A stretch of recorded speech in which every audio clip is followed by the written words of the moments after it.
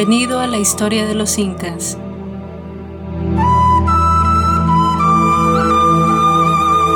Episodio 45. Atahualpa y Huascar.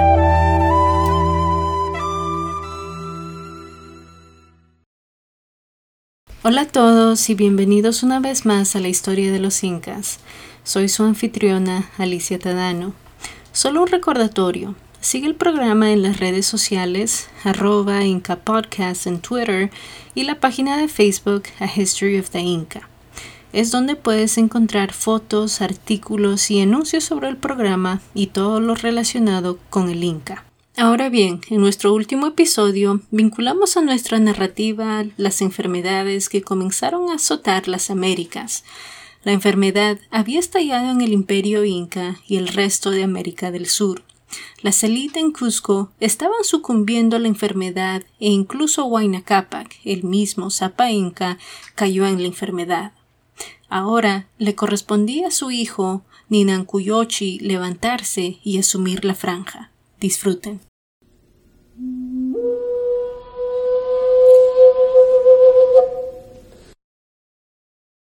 Ninancuyochi era hijo de Huayna Cápac, pero eso realmente no importaba.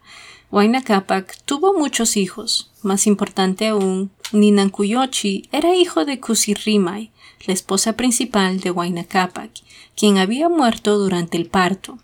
Ninancuyochi fue llevado al norte con su padre y su medio hermano, Atahualpa, donde solo podemos suponer que participó en la lucha y lideró las fuerzas contra los grupos que rodeaban Quito.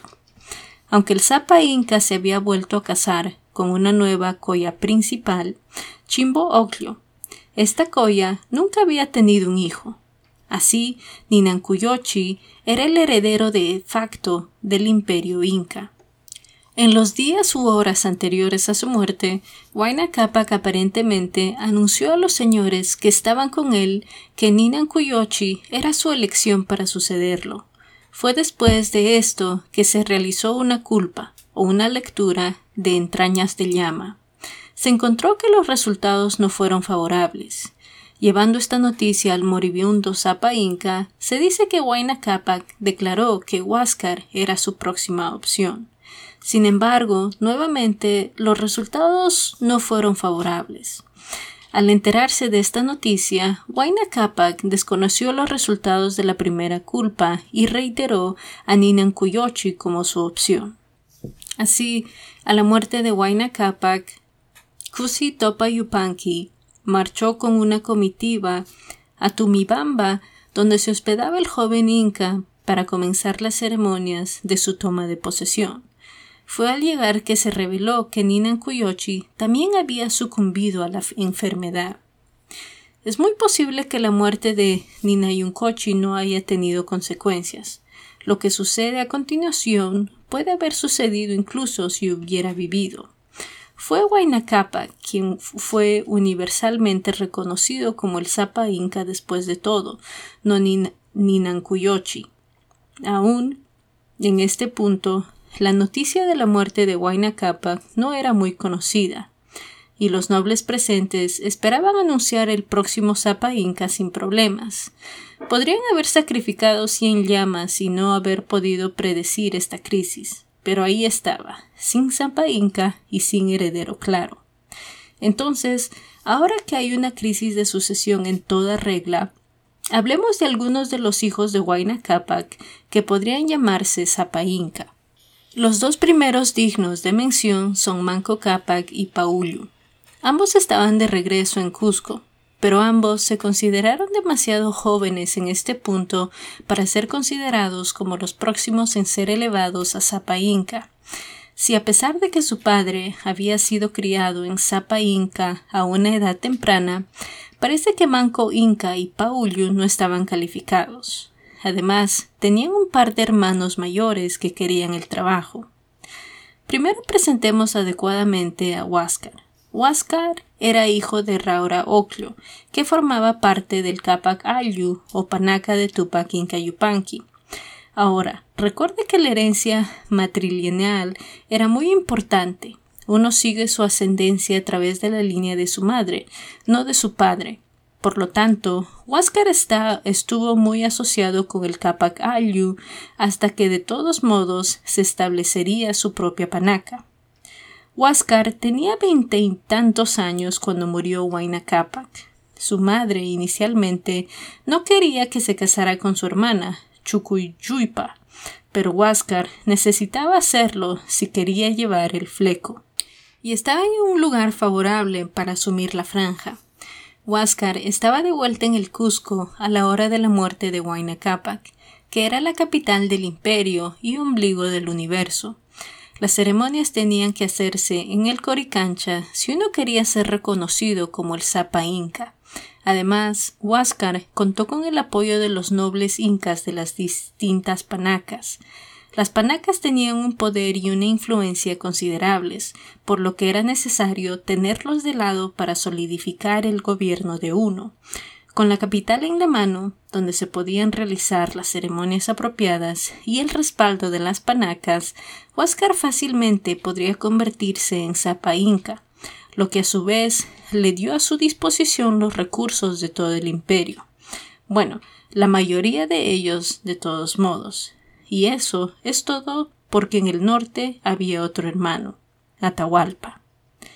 Existe cierto debate sobre quién fue la madre de Atahualpa, y durante un tiempo se pensó que su madre no era de ascendencia inca. Sin embargo, se cree que Toctococa, prima de Huayna Cápac, en realidad era su madre. Toctococa era en realidad del Hatun Ayllu, también conocido como la panaca de Pachacútec. Atahualpa fue llevado al norte con su hermano Ninancuyochi en la campaña de su padre. Participó en el conflicto contra la Confederación, habiendo sido derrotado al principio de la guerra y avergonzando a Huayna Cápac al retirarse. Sin embargo, dado que fue parte del conflicto en torno a Quito durante más de una década, uno tendría que creer que obtuvo algo de experiencia militar y debe ser un líder algo decente. Tal vez. Atahualpa tenía alrededor de 30 años al momento de la muerte de su padre, por lo que era mayor que Huascar. Pero eso no es lo que importaba. Lo que importaba era que el ejército que marchó con Huayna Cápac a Quito todavía estaba en Quito, y después de una década de lucha, ese ejército era ahora la fuerza de combate más experimentada de todo el imperio. Entonces, volvamos a la narración para ver cómo estos dos hermanos manejarían la muerte de su padre y navegarían la sucesión. Estoy seguro de que serán capaces de resolverlo todo. La madre de Huascar viajó a Cusco tan pronto como se enteró de la muerte de Huayna Cápac. Es probable que su viaje a la capital influya en las élites de Cusco para declarar a su hijo como el sucesor del imperio. Mientras tanto, el cuerpo del ex Zapa Inca se preparaba para el viaje a la capital. Se tuvo mucho cuidado para que el cuerpo pareciera lo más vivo posible. Nuevamente, el objetivo era mantener en secreto la muerte de Huayna Cápac el mayor tiempo posible para evitar cualquier levantamiento. Cuando estuvo listo, Cusi Topa Yupanqui acompañó el cuerpo de regreso a Cusco con un séquito de nobles. En este grupo que regresaba a Cusco faltaba notablemente Atahualpa. El Inca había decidido quedarse en el norte y en su lugar fue Tumibamba a construir palacios para Huascar, o al menos eso afirmó.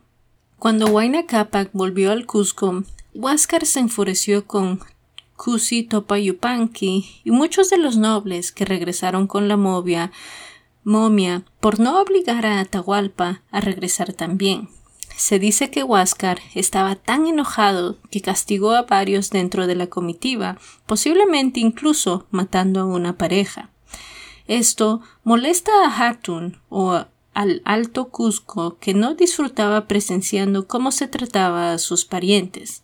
La tortura convenció a varios miembros del séquito fúnebre de escabullirse y regresar al norte. Huascar continuó expresando sus frustraciones a su madre. Molestó porque ella permitió que Atahualpa se quedara en el norte. aunque era poco probable que tuviera mucha, si es que alguna, habilidad para influir en la mente de su hijastro. Sin embargo, Huascar sabía que no era culpa de su madre. Probablemente lamentaba el hecho de que el ejército de Huayna Cápac todavía estaba en el norte y sabía que el ejército favorecería a su hermano por todo el tiempo que Atahualpa podía pasar con ellos. Y los temores de Huascar eran válidos. Hizo llegar a un invitado especial del norte para dar algunas noticias. Ulco Colla era el Sinchi de Tumibamba, e informaba a Huascar de los proyectos de edificación que Atahualpa estaba realizando en la región. El Sinchi entonces impulsó la idea de que Atahualpa se preparaba para rebelarse y declararse Zapa Inca. Mientras tanto, en Tumibamba, Atahualpa sabía que Huascar estaba molesto por su ausencia y por eso trató de asegurarle su lealtad enviándole obsequios para mantener las relaciones amistosas. No se nos dice cuáles fueron estos regalos, pero sabemos que no lograron su propósito. Huascar hizo matar a los mensajeros que entregaban los regalos.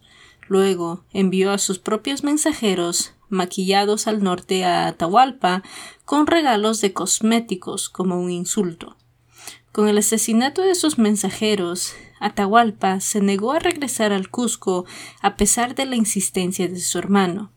Sabía demasiado bien cuál sería su destino si volvía a enfrentarse a Huascar después de negarse a volver después de tanto tiempo. Los generales que estaban alrededor de Atahualpa eventualmente se le acercaron y presionaron para que se rebelara contra Huascar. Esto no debería ser necesariamente una sorpresa para nosotros. Una vez más, la mejor fuerza de combate de los Andes estaba en el norte, pero en realidad los generales también estaban buscando sus propios intereses. No se encontrarían en una posición tan favorable si fueran a Cusco para servir a Huascar. Huascar había elegido a sus propios generales en este punto. Si regresaban, probablemente se encontrarían en posiciones diferentes, posiblemente más bajas. Ahora, si Atahualpa decidió rebelarse porque sintió que no tenía otra opción o porque ese era su plan desde el principio, nunca lo sabremos realmente. Un argumento podría hacerse de cualquier manera, pero cualquiera que sea su razonamiento, Atahualpa decidió que la guerra era la única opción. Entonces, la próxima vez veremos a las fuerzas de Huascar y Atahualpa chocar mientras el imperio se sumerge en una guerra civil.